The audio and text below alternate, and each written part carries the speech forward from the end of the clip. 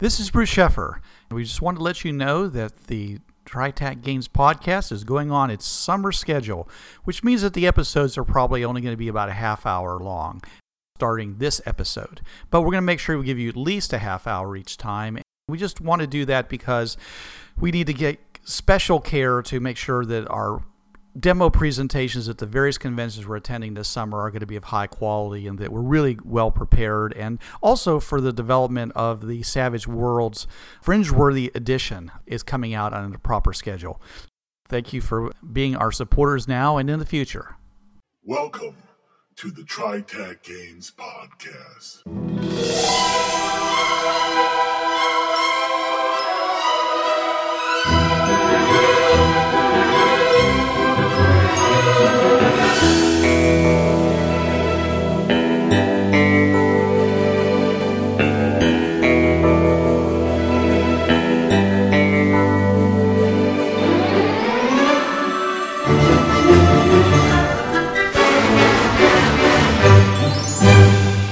And now, your hosts. This is Bruce. This is John. This is Blix. This is Trav. And this is Dr. Nick. Welcome, Dr. Nick, to the TriTac Games podcast, your podcast of promoting your product anywhere we can do it. Dr. Nick is the winner of the Iron GM contest. You were the winner, right? Well, I was the regional Iron contender for TotalCon 2012. Yes, sir. Excellent. And so he's here to tell us about his product that he has designed as a result of that competition and is available on DriveThruRPG. We think it's just an absolute shoe-in to work with Fringeworthy and a lot of the other products that we have. So we wanted to give him an opportunity to really let us know how great it could make our game and your game. So Nick, tell us a little something about yourself first. Sure. So I was one of those weird kids that my parents didn't know what to do with. On my 7th birthday, they went into the store and said, "We need a toy for a smart kid." And they ended up getting me the red box and the blue box of D&D and 2 boxes of little Relpartha and Grenadier miniatures. And that night, I ran my very first game and killed all of my friends by having the pterodactyls at the Isle of Dread chew the bridge that they were crossing on and fall them down into the chasm. TPK. It was wonderful. Excellent. I've gotten a little better at GMing since then. No, that was perfect. Since then, I've gone in. I've been in the hobby for now 33 odd years. I started writing adventures and I've been a GM since day one. And played with different systems and different worlds and done all sorts of stuff. And then finally, I decided that it was time to start putting out some of the things that I'd been working on for sale. I think a kind of an interesting approach towards what we do. Savage Worlds is currently the system that I'm running my home campaign in, and I've been using aspects of the system, including the adventure deck and stuff, for the last 3-4 years now. But what we've done currently is we've got a couple of PDFs for sale. You can only see one of them unless you're approved for adult content on DriveThruRPG. So you gotta be approved for adult content to see the second product. First one is a setting in 3000 BC. So that's ancient Mesopotamia, land full of myth and legend, Bronze Age kind of stuff. And that is the Caravan module. And then we've also got a module that is the rated R one, and that is called Deadly Seven, which is a modern horror game. And that one is a huge module, close to 200 pages when all's said and done, where you're kind of running around hunting down the 7 deadly sins and finding out what's going on behind them and having to deal with all of the horrors associated with them. Wow, that's awesome, because, we were talking about the Mesopotamian book for Fringeworthy, but not that you can't use the horror one for Fringeworthy, but that's a definite shoo-in for Bureau 13, one of the other books that we're putting out that's coming out next for Savage Worlds. Oh, certainly. I'm a Bureau 13 player from way back. Had Stalk in the Night Fantastic. Loved it. Yes, this is definitely something that could work out well into that type of campaign. It's totally designed for a group to be investigating, reporting, discovering the mysteries and horrors thereof.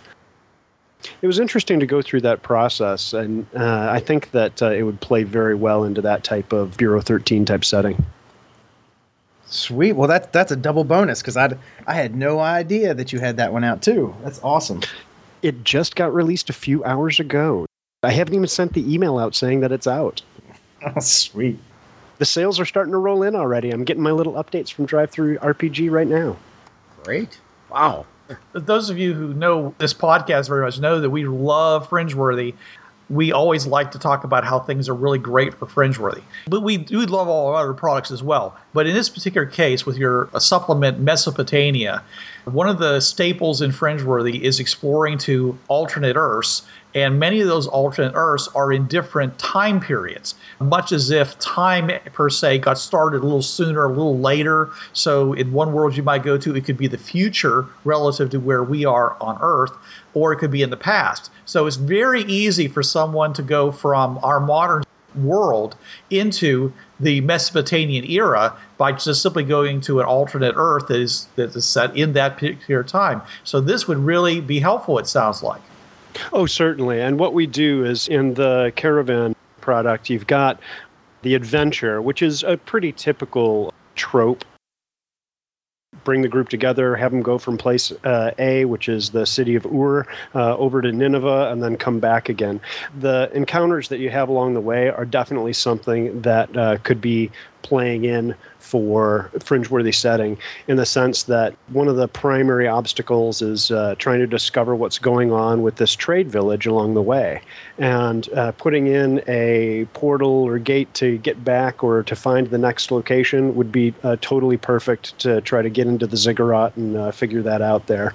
In addition to that, we do background and have the support material inside of the module for Mesopotamia and that ancient Earth setting, which is high fantasy oriented. So if you read the myths and legends of ancient Babylon and where the zodiac comes from, a lot of the mythology that we're familiar with in modern day is rooted in this time period.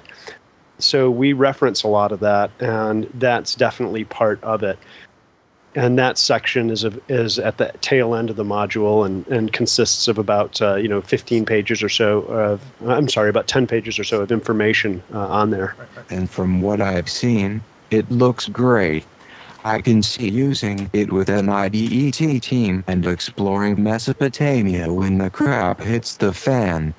I like how you set it up for 3 different settings: OGL, True 20, and Savage Worlds. Oh, okay. Yeah, that's definitely something that I think that we're doing that I haven't seen. My design partner, Drew, is pretty handy with the Adobe and PDF modules, and it's all layered. So as you're going through, you just kind of select the layer of the rule set that you want to use, and all of the content immediately switches over to that game system. Oh, nice. Yes, and on the Savage Worlds layer, since the stats in the system is so fast and furious, there's more art. So that's a good thing. That's cool, because right now Fringeworthy is in D20, and that's modern D20. So that's great. That plays for both systems. That's fantastic. We wanted to make a system, because both Drew and I have numerous game systems on our shelves, as any hardcore gamer does, and some of them we've never even played.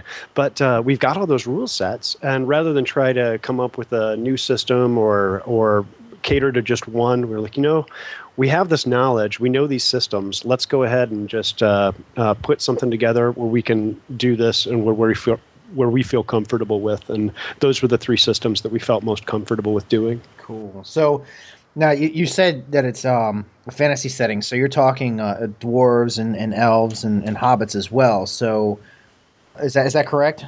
Yeah, but in ancient Mesopotamia, not too many elves. The dwarves were up in the mountains and traveling through. One of the primary bad guys in the Caravan module are gnolls, desert tribe gnolls. Okay. So you're running up against them. And yes, the game is an opener to a setting, the ancient Mesopotamia setting, and that originally has been built as a level 1 through 20, OGL campaign. Oh, so like a campaign arc, kind of. Oh, totally, yeah. And it takes place, in this great historical setting. what ends up occurring there is that you have the whole modules go through. The beginning part is the desert tribes, and then it kind of moves into other areas. We'll see how well the first product does and if we're going to release the remainder of the stories. But they're definitely a lot more room to explore and grow. And you get into all of the different creatures, areas, all the orcs that live up in the Zagros Mountains, and dragons are all over the place in ancient Mesopotamia. So there's a whole Dragon Slayer series in there. And then ultimately you circle back around and re-encounter the gnolls that you experienced in this first adventure, who have grown into this huge tribe threatening the entire civilization of Egypt, and you have to go deal with that. So yeah, it's a pretty cool arc. Okay, so my main engine's D20, and I like having FX in my campaign. So you are bringing in gnolls and dwarves, and magic is involved in this too? Oh, certainly. High fantasy, yes. Okay. Oh, wow. All right. I mean, when we looked back, originally when this whole project started, I was trying to come up with another game world to run in, and we're playing around with it. And one of my friends and I were sitting down. We're like, oh, well, let's do like a Persian culture over here, and let's do kind of a British culture over there, and let's do this kind of piratey group over here. And we started listing how we were basing all these on real historical time periods and real places in our own world for shorthand and familiarity. And all of a sudden, we just sat there and looked at each other and were like, why don't we just do ancient Earth? I mean, it's going to be richer, more vivid, and deeper, and easy to connect to than anything we're coming up with on our own. Mm-hmm. And it just clicked for us. That's really where I put a lot of my high fantasy gaming energy, creative energy in for the last probably 10 years now. So yeah, I've got stuff there. We've got British Isles. We've got a couple of ancient China. There's even a Native American adventure, which is kind of fun. So yeah, we've got a bunch of different ones that are kind of sitting around there that have all been play tested and vetted, and we'll see which way we end up going. Okay. I loved how it's set up for gaming in Mesopotamia. It's not a setting I've seen many games set in. It's a mythos that's not familiar to many people. Do you plan to include any Gilgamesh in it? Any what? Gilgamesh. Oh. Gilgamesh. Oh, thank you. Yes. Actually, I would disagree that it's not a setting that's familiar to people. Whether they realize it or not, most people are actually very familiar with it. With Gilgamesh and Enkidu and Marduk and Tiamat and all of the gods from the Babylonian Sumerian mythos appear in the horoscope zodiacs that a lot of people read every day. So there's actually a lot that's there that's very familiar to people. That's something that if you can hit on those points, yes, you definitely will find the familiarity. Gilgamesh and Enkidu particularly don't appear. They're just kind of background, although there is a chance that the characters might be able to interact with this huge stone giant called Marduk at one point in time. Not in this caravan adventure. That's a little bit further down the road.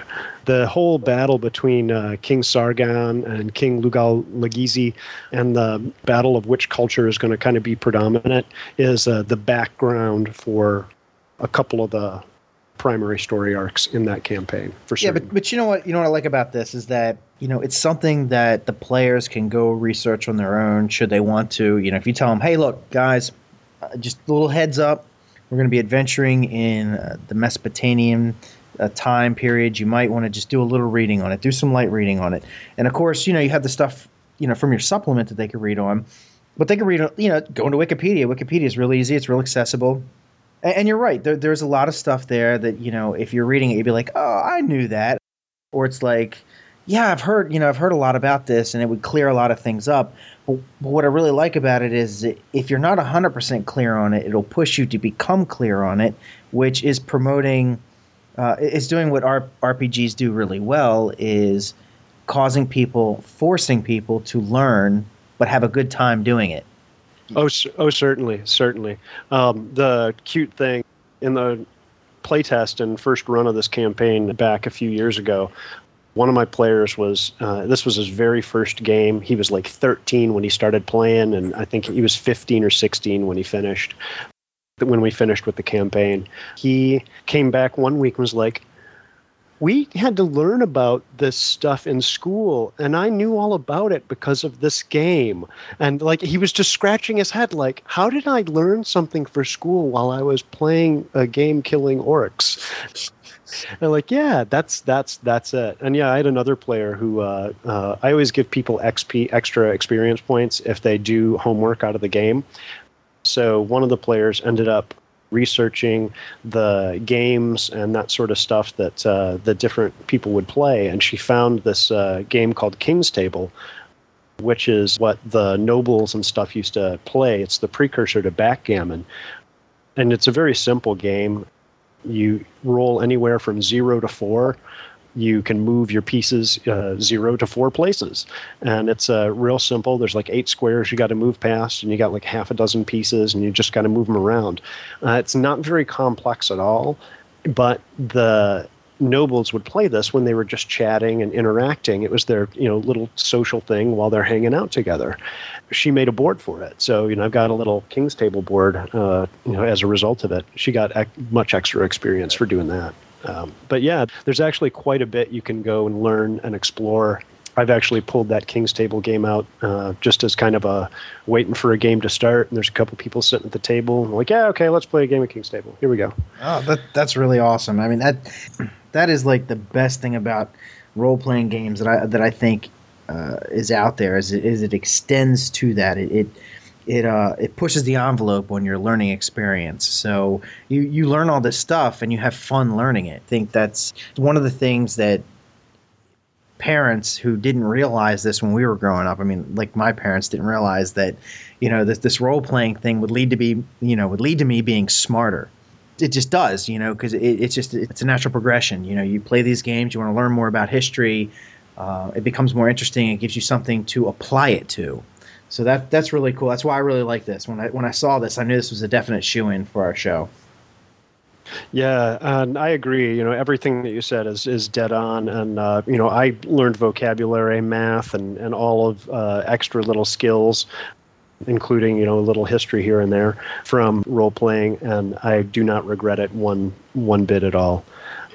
It's funny. At Balticon, I'm actually on a panel about putting physics into your fantasy. And it's basically, the panel is how to make your magic more realistic in a role-playing setting. So that's going to be kind of neat. And me being the science nerd that I am, it's a real shoo-in for me. I was really glad they put me on that panel. As for other ancient settings, any South American settings, the mythos of ancient Peruvians would be very daunting to many folks. Mesoamerican mythos can be very daunting for modern folks. Mine rituals use a lot of blood that you give freely from yourself. Religion and belief in the gods figures highly among most of the ancient people. Yeah, they also use chocolate, which would always be a good in-game prop. Chocolate! But no, unfortunately, we have no South American mythos-oriented historical adventures at this point in time. So, where are we going, Bruce? Since you mentioned Wikipedia, I went and looked at Wikipedia, and I noticed a couple of things. The font of all knowledge. Yeah, okay. Thank you, John. I noticed a number of interesting things that were happening about 3,000 years BC. First of all, according to the Zombie Survival Guide, there's a zombie outbreak in Egypt. That's possible because they had some undead stuff going on for certainly. I can safely say that in the campaign that does play into things. It's in Egypt, and it has to do with the gnolls. And yes, that is included in the larger story arc. Okay. If you happen to have watched a television show that drew strongly from the Fringeworthy game called Stargate, that's when they kicked the ghouls off Earth the first time. Nick, you may not know this, but Fringeworthy's been around since, what was that, Bruce's 70s, late? 82. 82, 83. And when Stargate came out, it was kind of a kick in the genitals there, because it was so similar to Fringeworthy, and Fringeworthy had been around for years before that came out. So Decades. when did that come out? Was that the late 90s or something like that? At least the middle 90s. Had been out at least a decade. Yeah. That was kind of a stick in the eye. I'm sorry. I'll give you a kiss and make it better if I see you. Yeah. No, we kind of tread lightly around it. Rich is a little sensitive to the whole Stargate reference. So Something totally unrelated. There's apparently a book series by Sam Barron called the Eskar Saga, which also took place around 3157 BC. If you want to expand this excellent Mesopotamia adventure, you might want to bring in some stuff from that too. Right on. That's definitely an option. Right. Yeah, when the 3000 BC thing is very rough. Whenever we make something, and this is a conversation I had with my best friend just earlier this week, we were talking about gaming and historical settings and that sort of stuff. And while I like the year 1783 because of the Highlander reference, if I'm going to set a game in the in the 18th century, I'm going to set it in the 18th century, and I'm not going to put a specific year on it. And same thing with doing the historical Earth stuff. We're doing roughly 3000 BC. Is it 2500 BC? Yeah, you can go up there. It's somewhere in between there. It's a mutable thing, right. So you kind of play with any of that range of time, and it'll fit in there without much difficulty. Sure. So it's the goal is to go for that feel and to get that essence, as opposed to have it be so rigid and firm at a specific year or time frame. It's not a year; it's an era. Right. Correct. Yes. Yeah. So, but over here in Egypt, they're just starting to have pharaohs. Djet, if I'm pronouncing it correctly, is D-J-E-T. They just had their fourth pharaoh right about 3000. They just invented money. Shekel was introduced in Mesopotamia about the same time. This is basically the birth of civilization right now, right? It is, yes. The biggest thing that you've got is that, from a setting perspective, a lot of this stuff is coming into being. So from a campaign and from a player's perspective, when they're in there, they're actually taking part in this. They're seeing, Babylon being founded and built.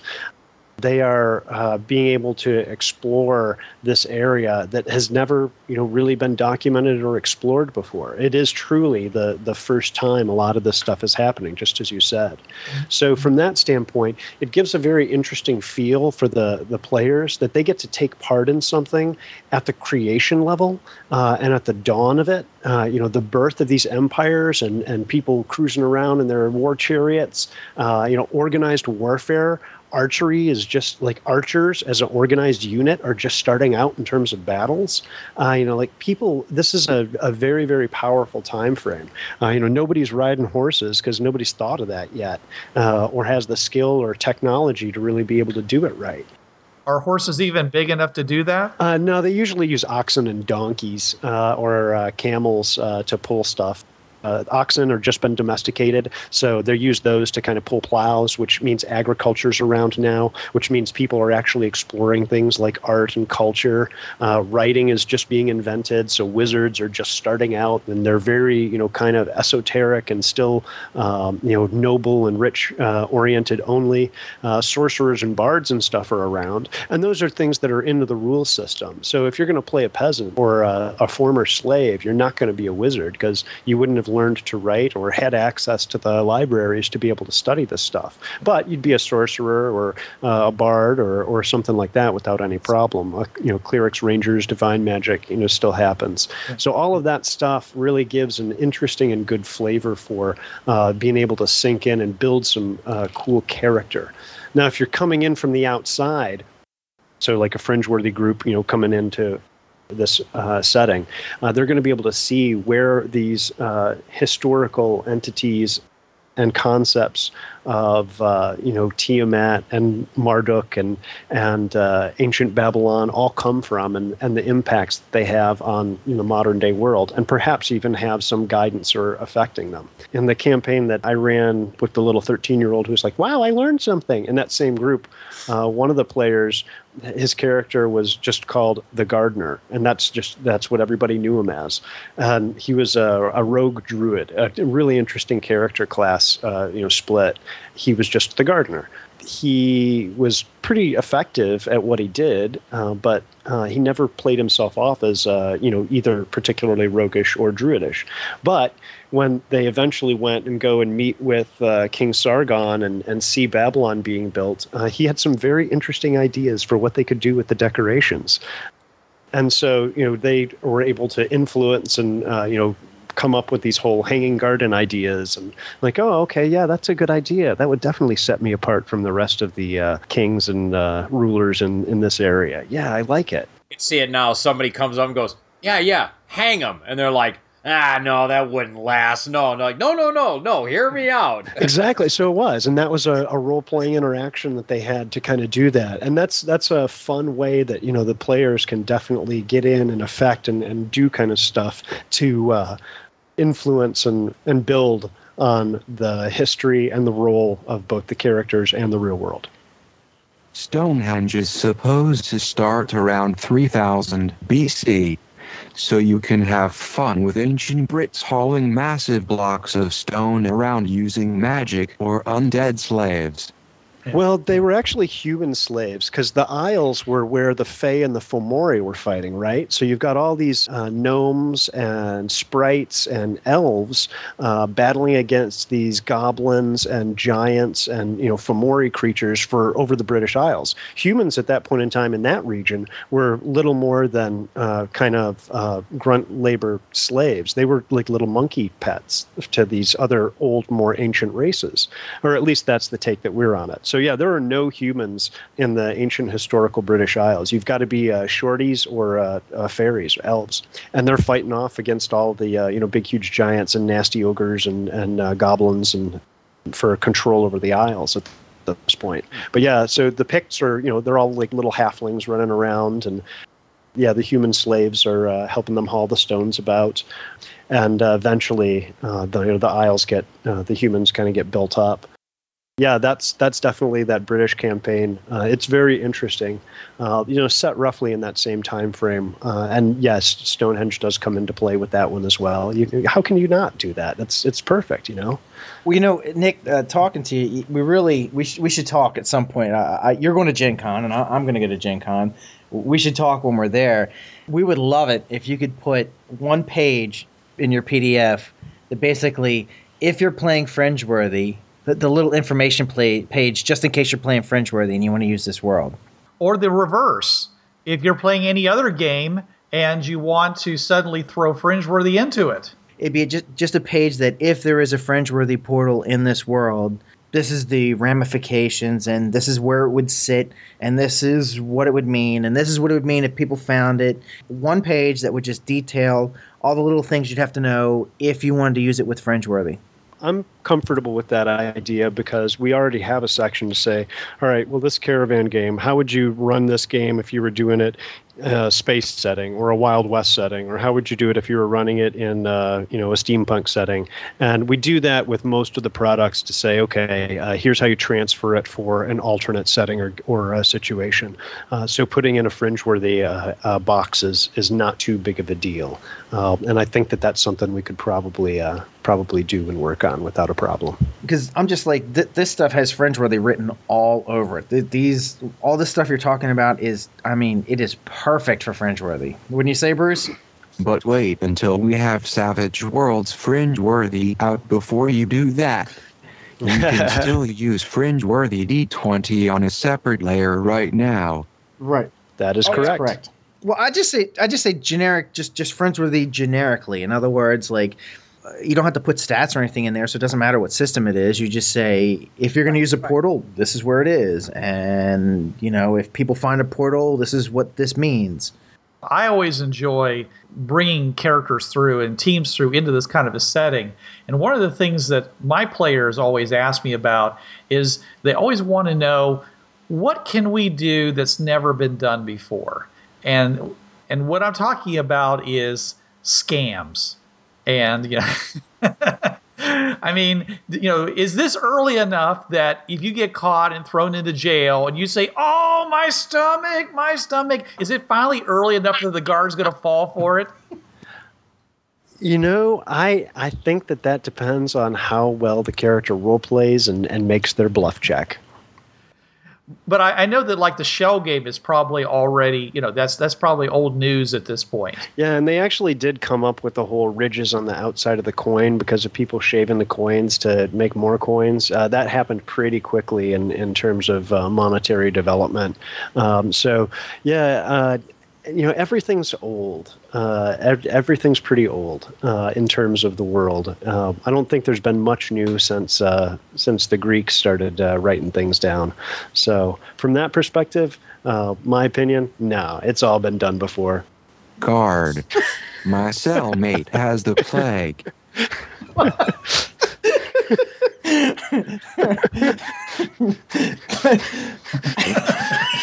So funny. If I heard that coming out of my cell, I'd be running. I'd be running for the priest. I think that the fire and burning oil might be coming next. What I'm thinking, though, is like, okay, here's a good example. So for a fringe-worthy entry, what do the natives do when somebody shoots an assault rifle at them? And, John and Bruce and I would work together to come up with all the little things that would need to be answered on this 1 or 2 page thing. How do people respond to guns? How do people respond to video screen or something like that? Those kind of things. Exactly. Yeah, because a lot of people are like, the little man inside the box that you open up. Mm-hmm. A lot of times it's gonna be moderate adventurers. They show up. And you can always specify, and it's fine because it's your world. You're the creator, so you're the dictator of this world. You could say, modern technology doesn't work because Fringeworthy has that built in. So if you wanted to make it that way, you could say, well, I think on this world, I don't want, I think it'd be best if modern technology didn't work. We generally tend to not do that because it's more fun to see how the natives will respond to that sort of thing. And this is primarily a science fiction game, right? But here's the fun thing, though. They are always limited because when they go through the fringe path, none of their electronic stuff works. So they have to recharge it. So a lot of times they need to use like a solar collector battery, solar panels, like portable solar panels to recharge their stuff because batteries are drained when they go through the fringe portal. So they always, when they get somewhere, they always have to recharge everything. But there's also the fact that, okay, great, you guys have assault rifles. How many bullets did you bring? Because eventually you are going to run out of them and your gun is going to be a club. So it doesn't really give them too much of an edge because you can only carry so much stuff with you. And the way the fringe path and the pathways have been designed, there's a lot of game balance in it. You can only carry so much stuff with you. It generally tends to keep the game from becoming unbalanced. A guy will come through, he might have an automatic rifle. That's great. He has 4 or 5 clips with him. That's what he's got. And when he runs out of bullets, that gun's a club. The third wave of gnolls that are trying to storm you, and you're like, well, I'm running out of bullets now, and there's a lot more of them than there are of us. Right. Those are just the kind of things that we would have to think about in those terms. Is that okay, so the first wave would hear the bang and see people fall and they would run, but then maybe the second wave would get brave and come in, and then just kind of figure out where they would be. Would they keep trying? Those kind of things. Firearms would be a shock at first, but as they see them used, they become odd-looking bows. Grenades are a different matter. It's the knowledge in their heads that's important. One fellow does a Kirk and makes gunpowder and clay pot bombs.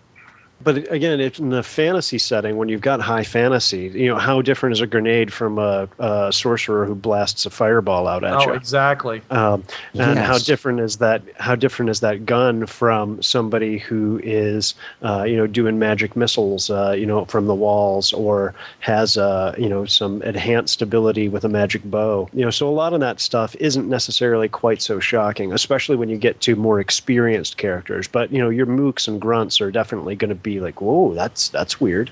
Yeah, how different is that video screen from somebody who can scry in a crystal ball? Not too different.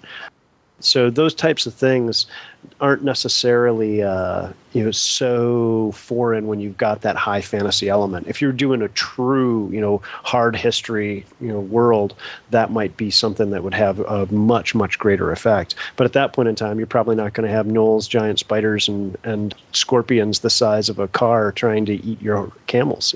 Right. It's like they would say, "Oh, they've got some interesting weapons. Send in the giant scorpions."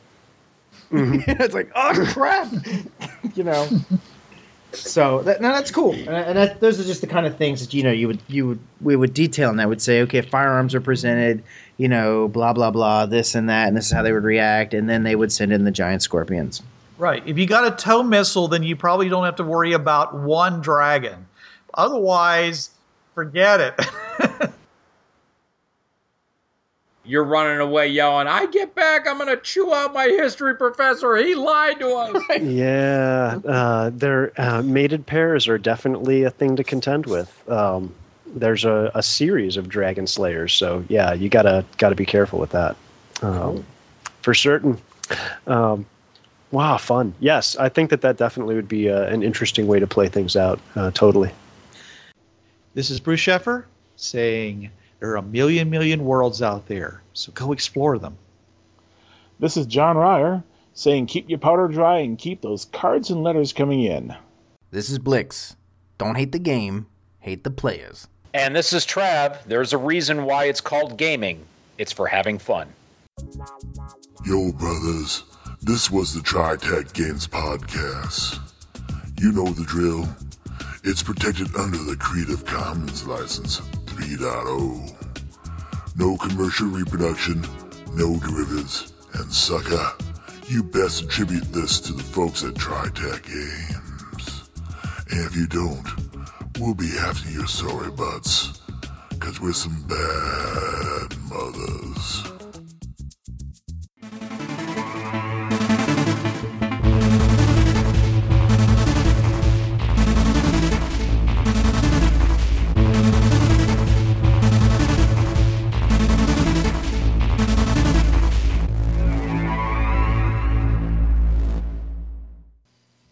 Hi, this is Trav of the Travcast, Hour 3 of Blind Wolf's Rubber Room Association on DementiaRadio.org, Tuesdays, 8 to 9 p.m. Eastern.